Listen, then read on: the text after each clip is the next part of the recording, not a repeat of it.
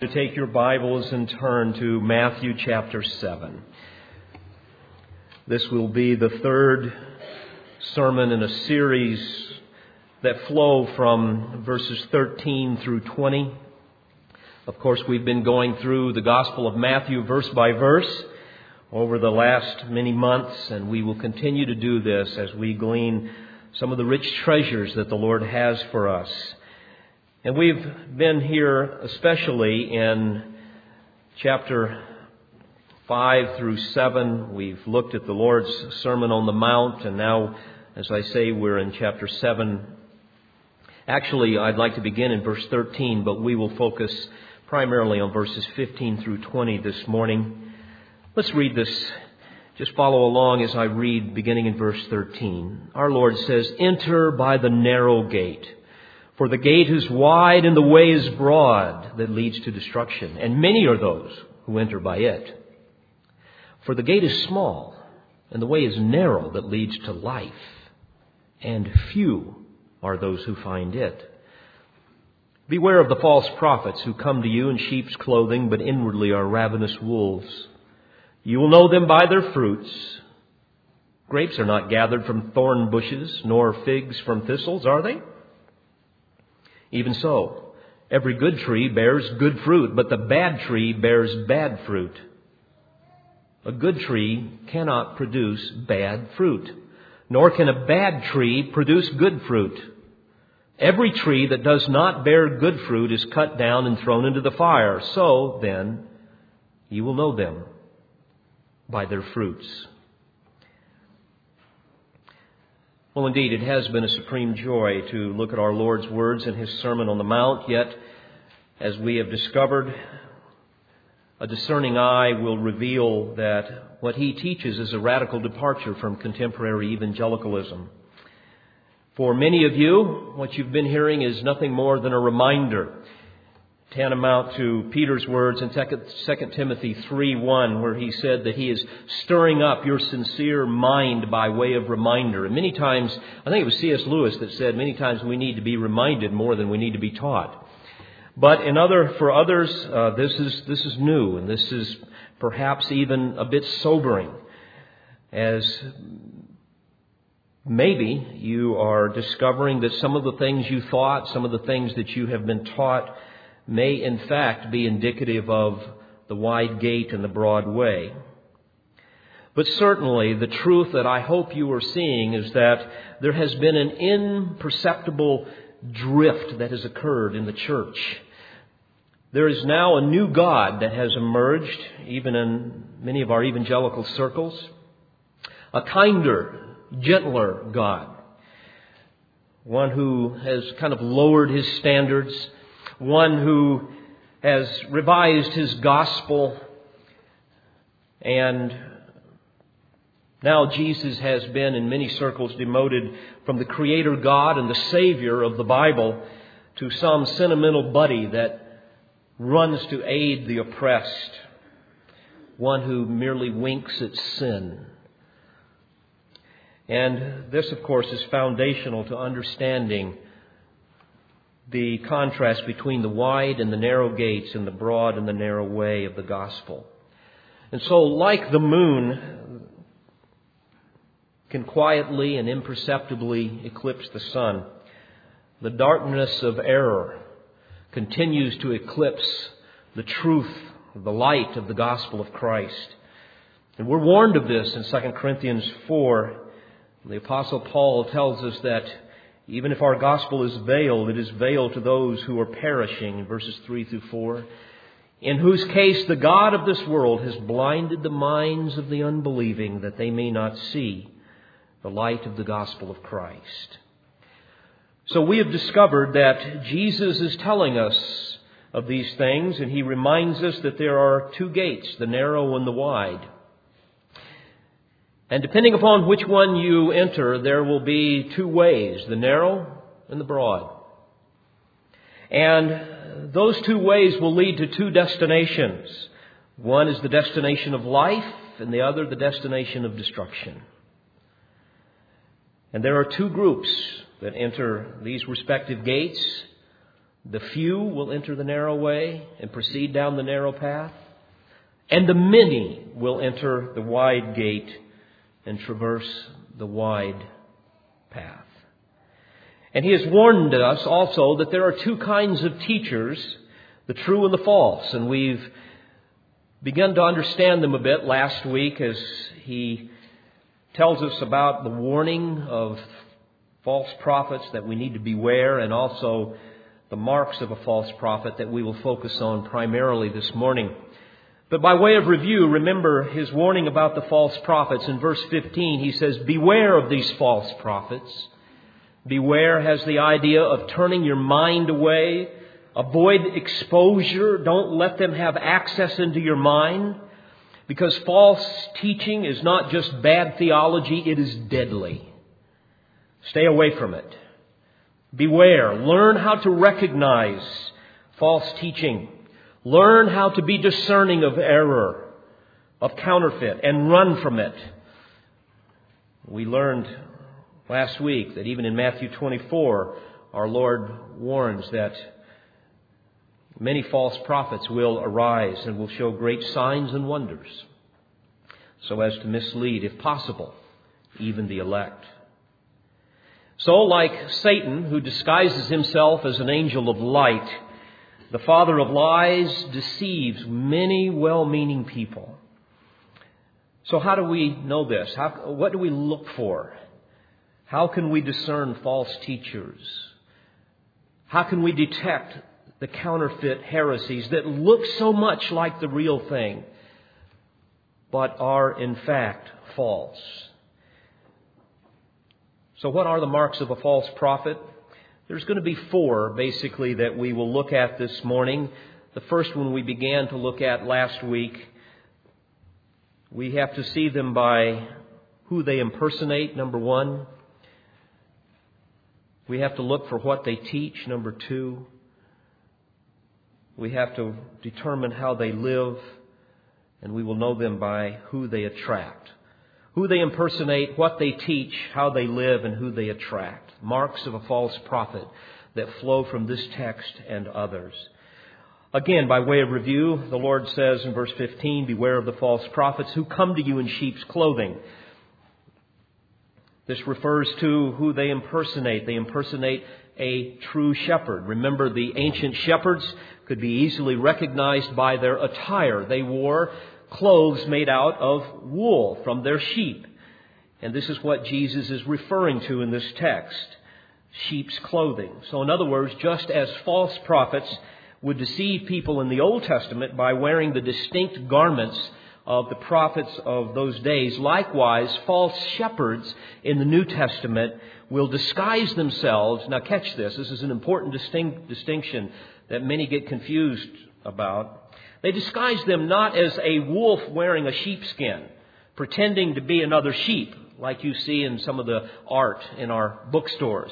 But rather, they disguise themselves as shepherds. They wear the clothing of a shepherd. They adorn themselves. They impersonate true shepherds, not the sheep. And what does a shepherd do? Well, he comes and he gains the trust of the sheep, and he leads the sheep and feeds the sheep and protects them and loves them and so on. So false shepherds approach their flock as a friend, not as a foe. This is what makes it so important to be able to discern the true from the false. And this is also what makes them so incredibly dangerous. They will gain their trust. Many will live morally upright lives. They will even appear to have orthodox Bible doctrine. They will use Bible terminology. And over the years, I've spent many hours working with a lot of these people. And I've seen some of them who were the unwitting charlatans, but others who absolutely knew the game that they were playing. But many are not that way. They will use Bible terminology. They will even be evangelistic. Many will have a sincere love for other people. But regardless of what they claim, if their message is something other than the gospel of Christ, they are a wolf in sheep's clothing. They are impersonating the true, while in fact they are teaching the false. Now remember, again, many, if not most of these people have been deceived by the father of lies, and they are utterly convinced of their own sincerity. They would take great offense if you suggested that they were preaching or teaching the wide gate. So the first mark of a false shepherd will be that either they are intentionally a shrewd deceiver, or perhaps they are an ignorant, maybe a better word would be unwitting or unintentional purveyor of error. And of course, usually this is reinforced by certain sinful proclivities in their lives, which only fueled their commitment to error. But regardless of the motive, dear friends, false teachers inevitably ascend some platform and assume some position of influence, the role of a true shepherd. The Lord says they will come to you, they will seek a following, they will desire an audience. They will want a platform. It might be a church. It might be a Sunday school class. It might be a Bible study. It might be a counseling, therapeutic type of a scenario, as you often hear. It might be seminars. It might be the fan club of certain musicians or books that they would write. But basically, they will win the confidence and the love of undiscerning sheep within a religious community. These are the hardest to see. But Jesus wants us to be able to discern them so that we can beware, as He says.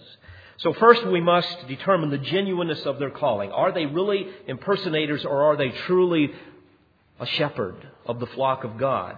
And the Lord helps us understand more of how we can discern that. In the second mark, we have to look at what they teach. And frankly, bottom line, they will preach the wide gate and the broad way. Notice in verse 16, you will know them by their fruits. And he describes how the grapes are not gathered from thorn bushes, nor figs from thistles, are they? Even so, every good tree bears good fruit, but the bad tree bears bad fruit, and so on. Now, it's important for you to remember that there is a continuum of Christian false teachers, ranging from what I would call the calculating charlatans who consciously contrive false doctrine and deception for their own personal gain. And of course, only the most gullible are going to look at that tree and say, oh boy, I want to eat from that fruit. Only the most naive will fall for that. But what the Lord is talking about here is something far more deceptive. He's talking about what I would call the innocently ignorant, or maybe better, the unwittingly ignorant. Because even though they might be innocent in terms of what they're teaching and that they don't really know that it's bad doctrine, they will still be held accountable. In fact, the Scripture teaches that as teachers we have a stricter judgment. These would be the ones who perhaps are Sunday school teachers or pastors or evangelists or whatever, who unintentionally propagate error. And typically what they will do is simply mimic what they have been erroneously taught in whatever their religious tradition has been. And so the metaphorical imagery that the Lord is using here in Matthew 7 with respect to the good trees and that bears good fruit and so on, He's not describing here a tree that is obviously diseased and uninviting. He's not describing some type of a plant that the most desperate and undiscerning people that only the most desperate and undiscerning people would come to and eat. Nor is He describing a good-looking tree that is bearing rotten fruit. Only a fool would dare come and eat of that kind of fruit. But rather, Jesus is describing here a false teacher that is so enticing, that is so delightful, that is so alluring, that they are likened to a tree that appears to bear good fruit. When you look at it, it looks good, it sounds good, it tastes good, it smells good, it must be good. But it is poison if it is preaching the wide gate and the broad way. Well, what does Jesus mean when He talks about the wide gate of the gospel? We've talked about this some. May I review it a bit and then add to that with some very clear specifics. The narrow gate is one that does not allow people to enter with ease, with the baggage of their sin. You don't enter with other people. You enter it alone. It will be a gate of intense pressure resulting from a conscious choice. It won't be some emotional, whimsical type of thing. It will be a determined, purposeful decision requiring strenuous effort. It will require one to be broken over their sin, longing for a Savior, one who confesses spiritual bankruptcy, who recognizes that salvation is by grace alone, through faith alone. It will be a gate of self-denial, one where you hate your former self. It will be a gate that counts the cost of discipleship. It will be a gate where one will only enter if they're willing to take up a cross daily and follow Christ, even if it leads them to a cross. It will be a gate where one must abandon self-will and jettison their self-righteousness and their selfish ambitions and make Jesus Christ the Lord of their life. Now, Jesus tells us that very few people will enter this gate. They prefer the wide gate that deceptively offers the destination of eternal life. Wide, in contrast to narrow, would be the roomy, spacious, inclusive gate. This would be the easy and cheap gate to enter. No need for any striving with this gate. There's no need to emphasize sin or confession or contrition or repentance. There's no idea of fleeing from the wrath of God and from hell. All of that's too offensive. All you need to do is whatever the system tells you to do. Maybe join the church, begin to follow their rituals or obey their legalistic laws and preferences, and you're in. Or if you are coming from more evangelical circles, you just make a decision for Christ, you commonly hear. Just accept Him into your life is what you will hear, versus being so smitten with your sin and agreeing with God's verdict that you are guilty, that in desperation and crying out for mercy, you run to God and you ask Him to accept you.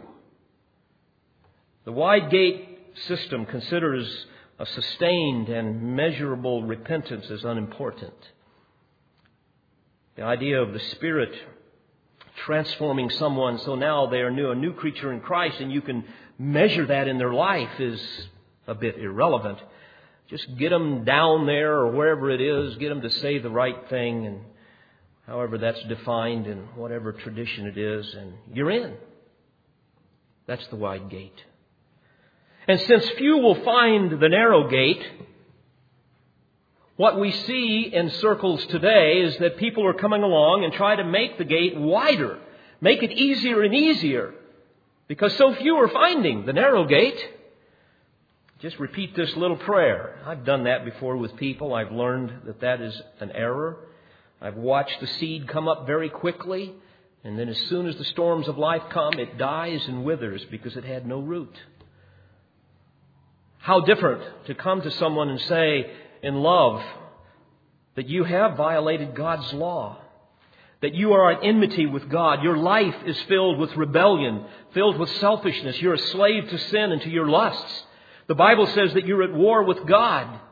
You're in the kingdom of darkness. Your father is the devil. You are imprisoned in the kingdom of darkness. You need to ask Jesus to save you.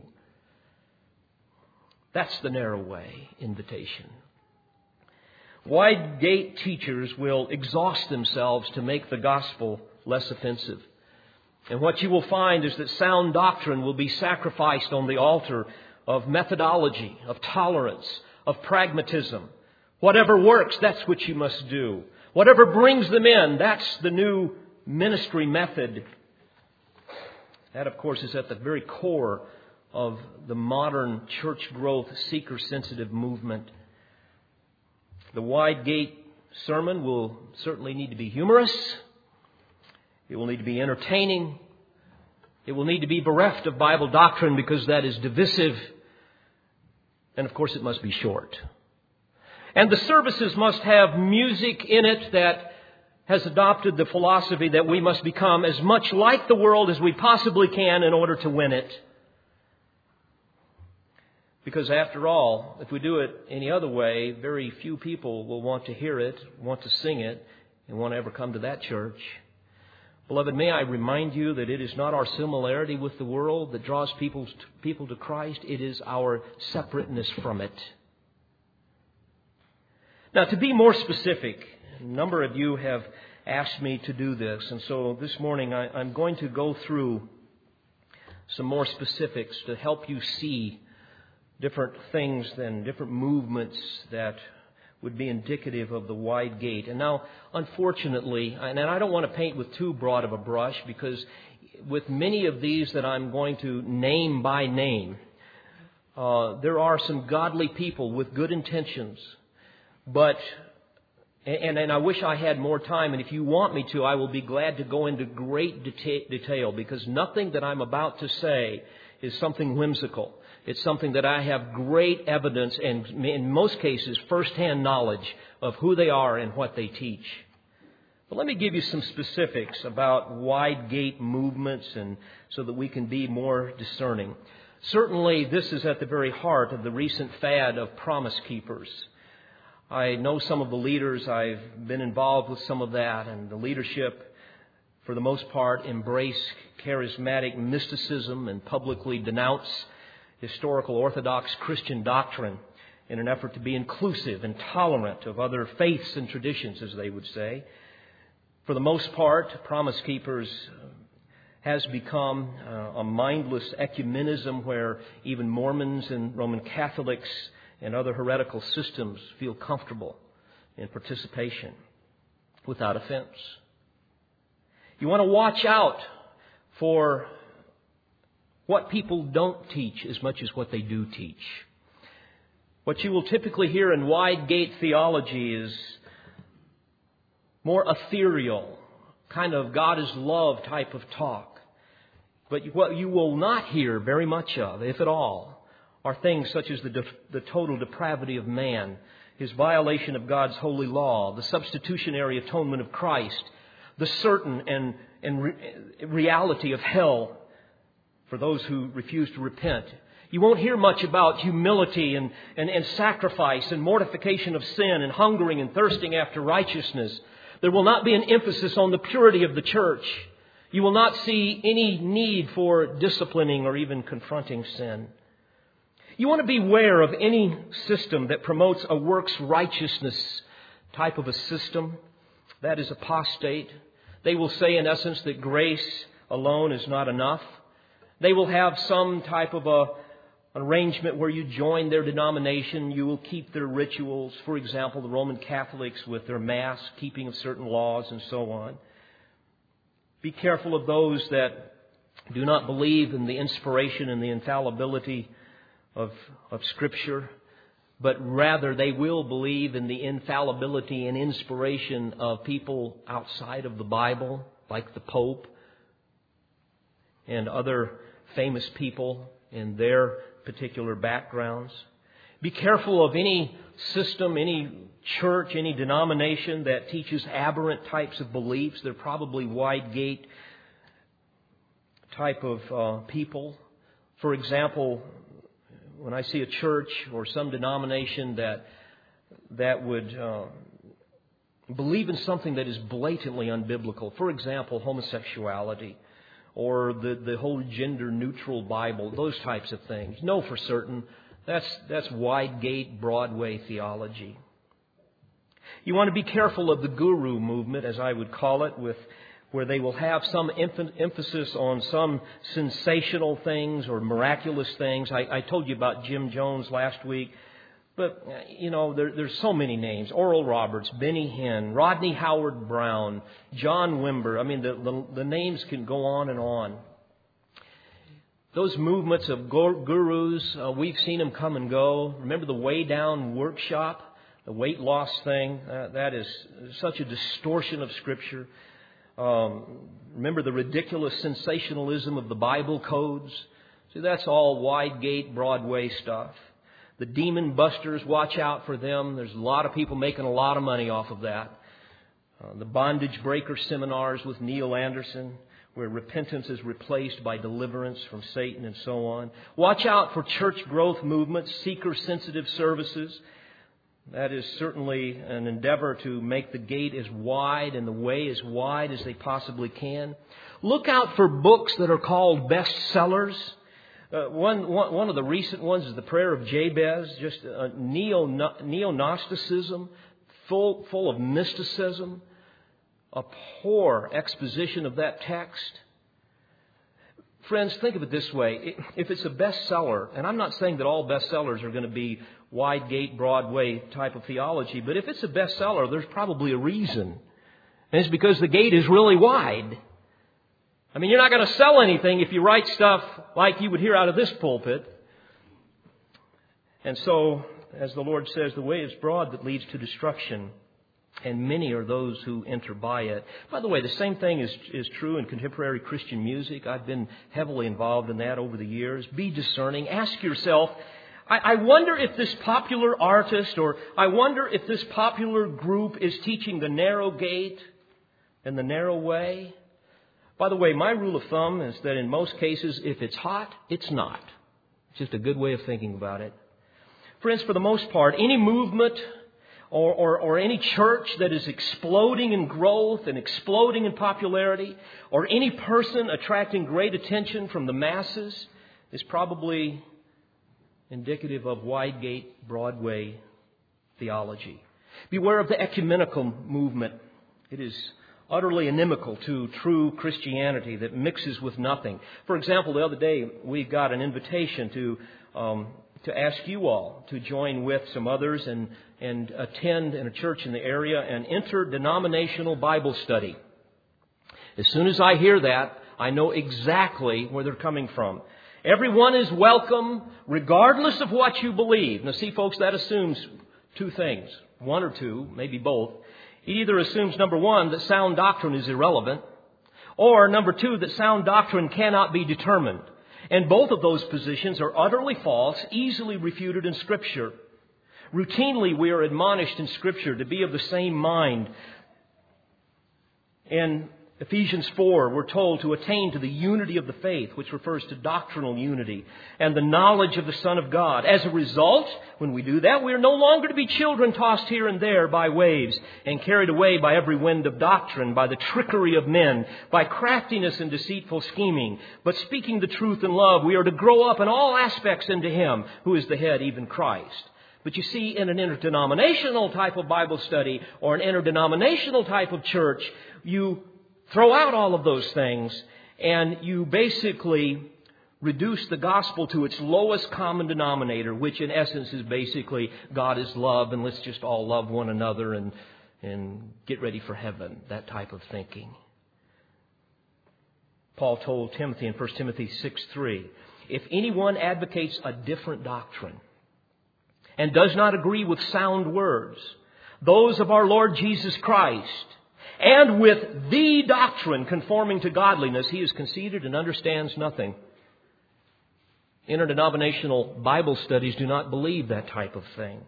I love the way the New King James puts it in 1 Timothy 4:13 and following.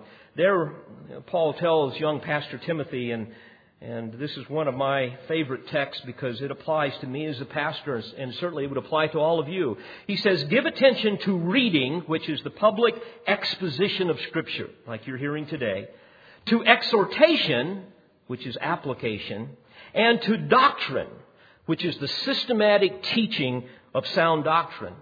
And in verse 15, he says, meditate on these things, Timothy. Give yourself entirely to them, that your progress may be evident to all. Then he says, take heed to yourself, in other words, to your life, Timothy, and to the doctrine. Te didaskalia, the doctrine, the one and only body of truth that is revealed in Scripture. Meditate on that. Take heed to that. And then he says, persevere in these things. For as you do this, you will ensure salvation both for yourself and for those who hear you. I would like to ask those that advocate this type of ecumenism, this interdenominational type of thing. I would like to ask, for example, the dear people that would be teaching that. And I want to say this in kindness, but I would love to ask, and I might in fact do this, will will those who embrace the heresies of Pelagianism, such as the Roman Catholics and the Church of Christ, those who deny the depravity of man and exalt the human will over the sovereignty of God and salvation, those who promote a works righteousness type of system, those who believe in the dispensing of saving grace in the waters of baptism, those who believe in the Holy Eucharist and participate in Mass, will those people feel comfortable in this Bible study? I'm curious, will the Roman Catholics who worship Mary and call her the Queen of Heaven, something that is clearly condemned in Jeremiah 44. Those people who, unfortunately, are deceived as they worship Mary, as they see her as a co-redemptrix. Those who believe they receive salvation in the Holy Spirit in baptism. Those who go to a priest to confess their sins. Those who see a priest as their mediator between God and man, of one who can grant them absolution. I'm curious, when those people come, those who celebrate the sacrament of the Eucharist, where the priest celebrates Mass, denoting the ongoing sacrifice of Christ and forgiveness from venial sins, those who deny salvation by grace alone, those who, since the Reformation, have been known to have killed over 200 million Christians like me. Will those people feel comfortable in this Bible study? What about the Seventh-day Adventists with their obsession with legalism? Dear people who are utterly confused about the distinction between the Old Covenant and the New Covenant, and thereby demean the grace of God, will they feel comfortable? What about the Pentecostals and the Assemblies of God? Many who certainly love the Lord, but their legacy is the wholesale abandonment of scriptural authority, where experience validates their truth claims, where everything is special revelation. God told me this and God told me that. Where they literally make up stuff, well documented. What about the staggering apostasy of the Methodists in many Methodist circles, or the Episcopalians? What about the Mormons, the Jehovah's Witnesses, Islam? I mean, where do you draw the line in your interdenominational study? You know, Jesus drew the line, and He was crucified for it. That's why He had less than 500 followers after His earthly ministry. Beloved, please hear me. The interdenominational ecumenical movement is notorious for reducing the glorious gospel of Christ, as I say, to its lowest common denominator, which is basically some sentimental God is love type of thing. Let's all agree on that and agree on that alone, and then we'll all be united into one faith. Faith in what? That's not the gospel of Christ. That's not the narrow way. That's the broad way. And as a result, they eviscerate the very core of divine revelation in their attempt to become relevant and inclusive and tolerant, seeing that as some kind of a virtue, when in fact, according to the Scripture, that is blasphemy. As Paul said in Galatians 1, how quickly you have gone to a different gospel. Whoever does that, he says, let him be accursed. You see, friends, it is truth that unites us into the body of Christ, and it is error that divides us. John MacArthur has said so well, and I quote, "The creed of the false prophet, if he has any at all, will be vague, indefinite, and ethereal. No demanding truth will be absolute or clear-cut, and every principle will be easy and attractive. False prophets talk much about the love of God, but nothing of His holiness. Much about people who are deprived, but nothing about those who are depraved. Much about God's universal fatherhood of every human being, but nothing about His unique fatherhood only of those who are His children through faith in His Son, Jesus Christ. Much about what God will give to us, but nothing about obedience to Him. Much about health and happiness, but nothing about holiness and sacrifice. Their message is a message of gaps, the greatest gap of which leaves out the truth that saves." End quote. Beloved, beware as well of the evangelistic revival movement with its obsession with decisions and baptisms. Wherever there's emotional manipulation, whipping a crowd up into some kind of a frenzy, and herding people through the gate with peer pressure, playing on people's emotions. Whatever it takes to get a decision. You know, there's incredible power in peer pressure. And most evangelistic crusades prime the pump with hundreds of people that will begin to go forward. They've been designated to do that. You know, friends, if I can put it this way, it's easy to stampede a herd. It's easy to stampede a herd. It's another matter altogether to watch someone run away from the herd in the opposite direction by the power of God. And beloved, when the gospel is fully understood and a sinner smells the smoke of hell, he will not need the manipulative proddings of a preacher or some emotional music or some peer pressure or some type of crowd dynamics to get him to repent of his sins. All he will need is exactly what he has, and that is the regenerating power of the Holy Spirit. And by that power, he will flee from the wrath to come. You see, a sinner truly under conviction cannot be stopped by anything on heaven or earth. The Father is drawing His own, and there is nothing that can mitigate against that power. The gates of hell will not be able to prevail against His church.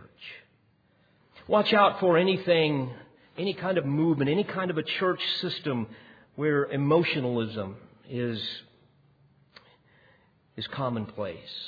Certainly where there's an emphasis on tongues or on miracles or faith healing or prosperity theology.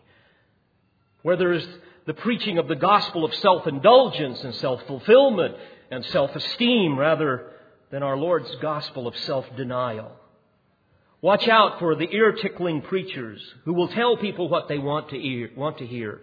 That's wide gate stuff. That's indicative of false teaching. Watch out for worship services where there are long periods of praise and worship music, altering everyone's state of consciousness, creating a mood of supernatural expectations. We learned this when I was in my psychology training. In fact, when they were teaching hypnotism, they said, watch faith healers. Watch these church services. They use the same thing as the old mesmerists. Watch out for that.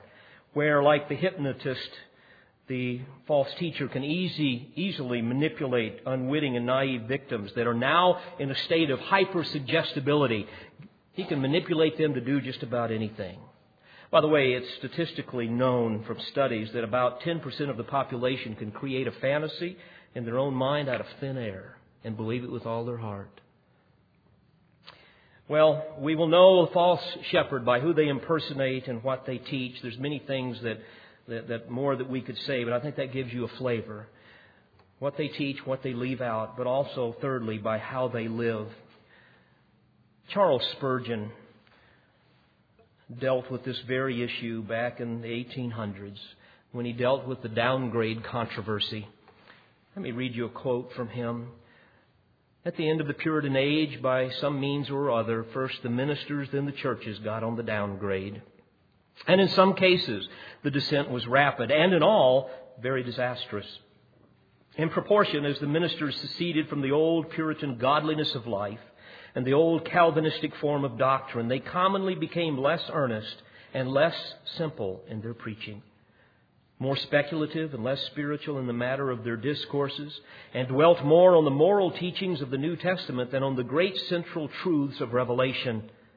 Natural theology frequently took the place that the great truths of the gospel ought to have held, and the sermons became more and more Christ-less.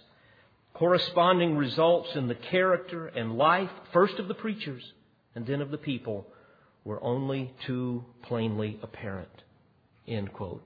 Beloved, if you teach a wide gate, you probably haven't entered through the narrow. And you are probably living on the broad way. Peter talked about this, especially with respect to false prophets in 2 Peter 2. Beginning in verse 1, he says, "But false prophets also arose among the people," which gives us the idea that they will infiltrate the ranks of the church. They will become a self-appointed leader. And he goes on to say, "Just as there will also be false teachers among you, who will secretly introduce destructive heresies. And we've had them even in this church.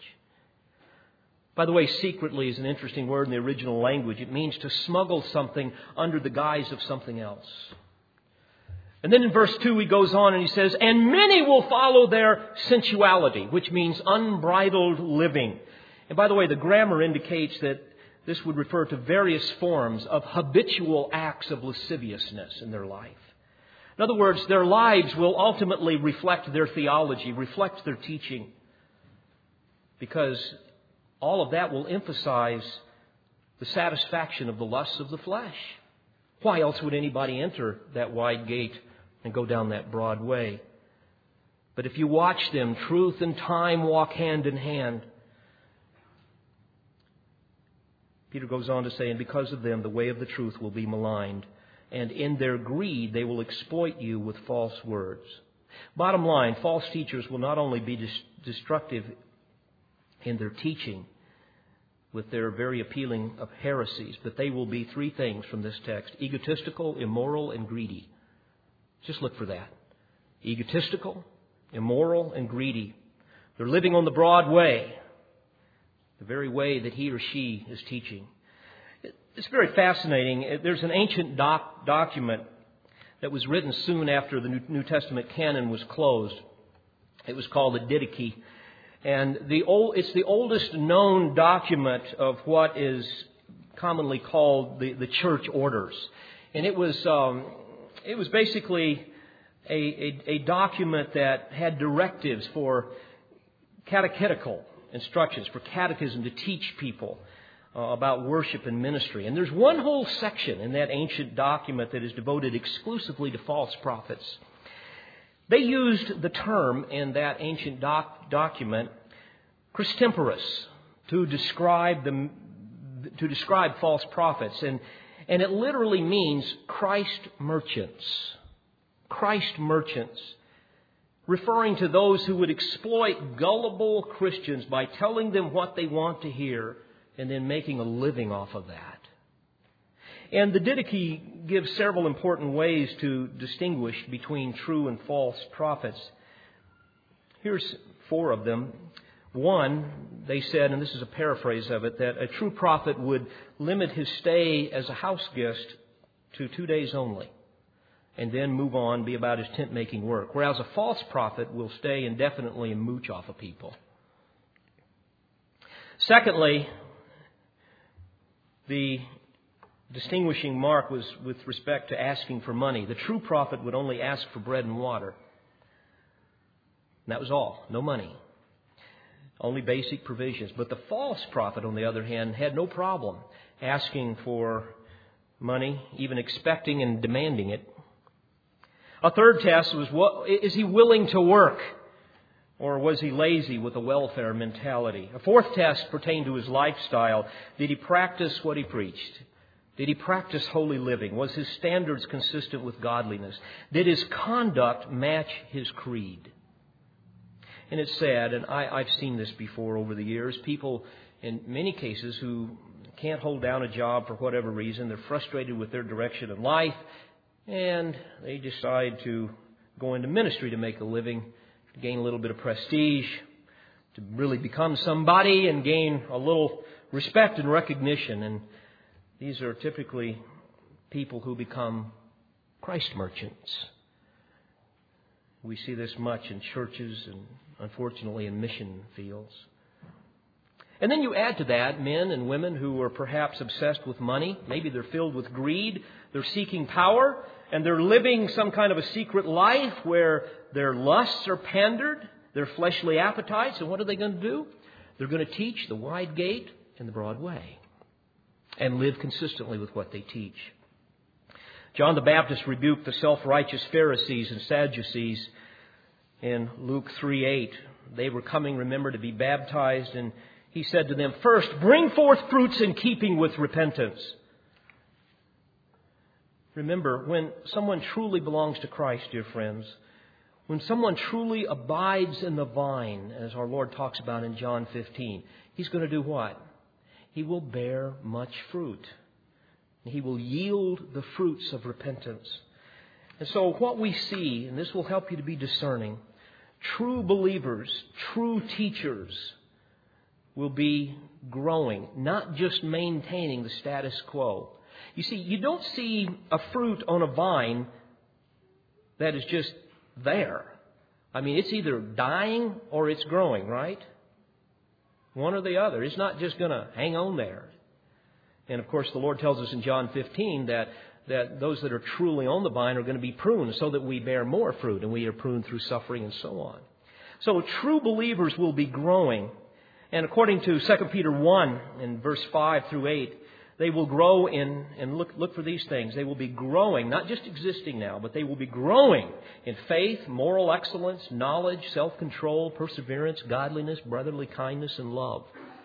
And Peter goes on to say, if these qualities are yours and are increasing, they render you neither useless nor unfruitful in the true knowledge of our Lord Jesus Christ. In other words, how you live, the fruit that you bear, validates the genuineness of your faith.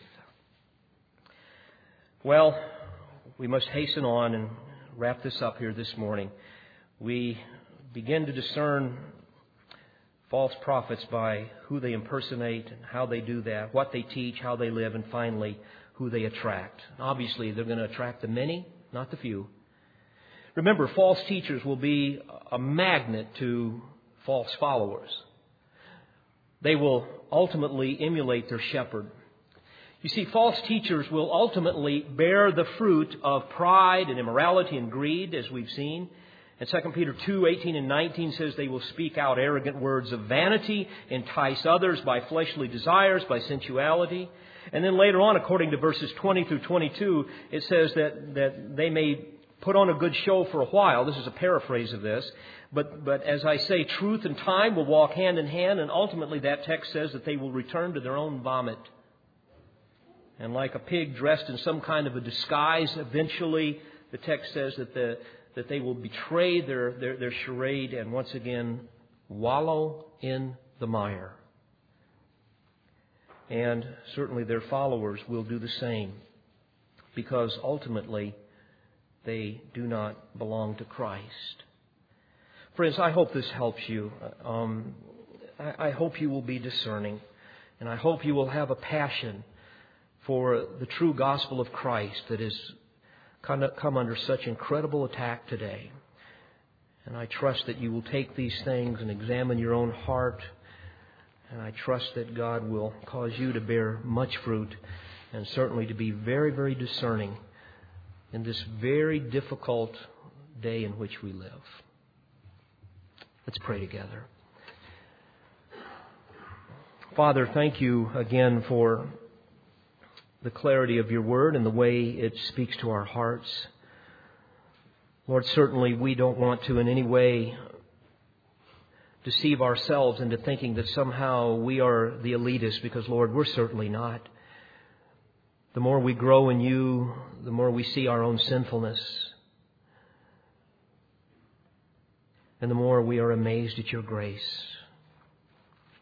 And yet, Lord, we do know that we have a responsibility to be discerning and to rightly divide the word of truth and to contend earnestly for the faith.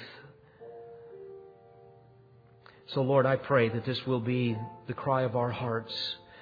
Lord, may we do so with great love and great gentleness, but also with authority, the authority of your word.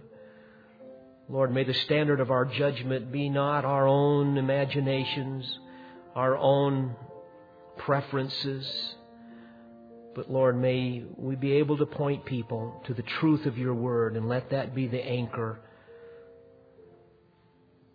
Lord, finally, I would again lift up any person that does not know you as Savior. Oh, Lord, how I pray that you will bring conviction to their heart. May this be the day that they experience the miracle of new birth as they confess their sins. Lord, thank you for your love for us. How we long to see you face to face. Even so, come quickly, Lord Jesus. For it's in your name that I pray. With great joy. Amen. We pray you've been edified by this presentation. You've been listening to Pastor, Bible teacher, and author David Harrell. For more information or to order additional tapes or CDs of Pastor Harrell's messages, please visit cbctn.org or call 615-746-0113.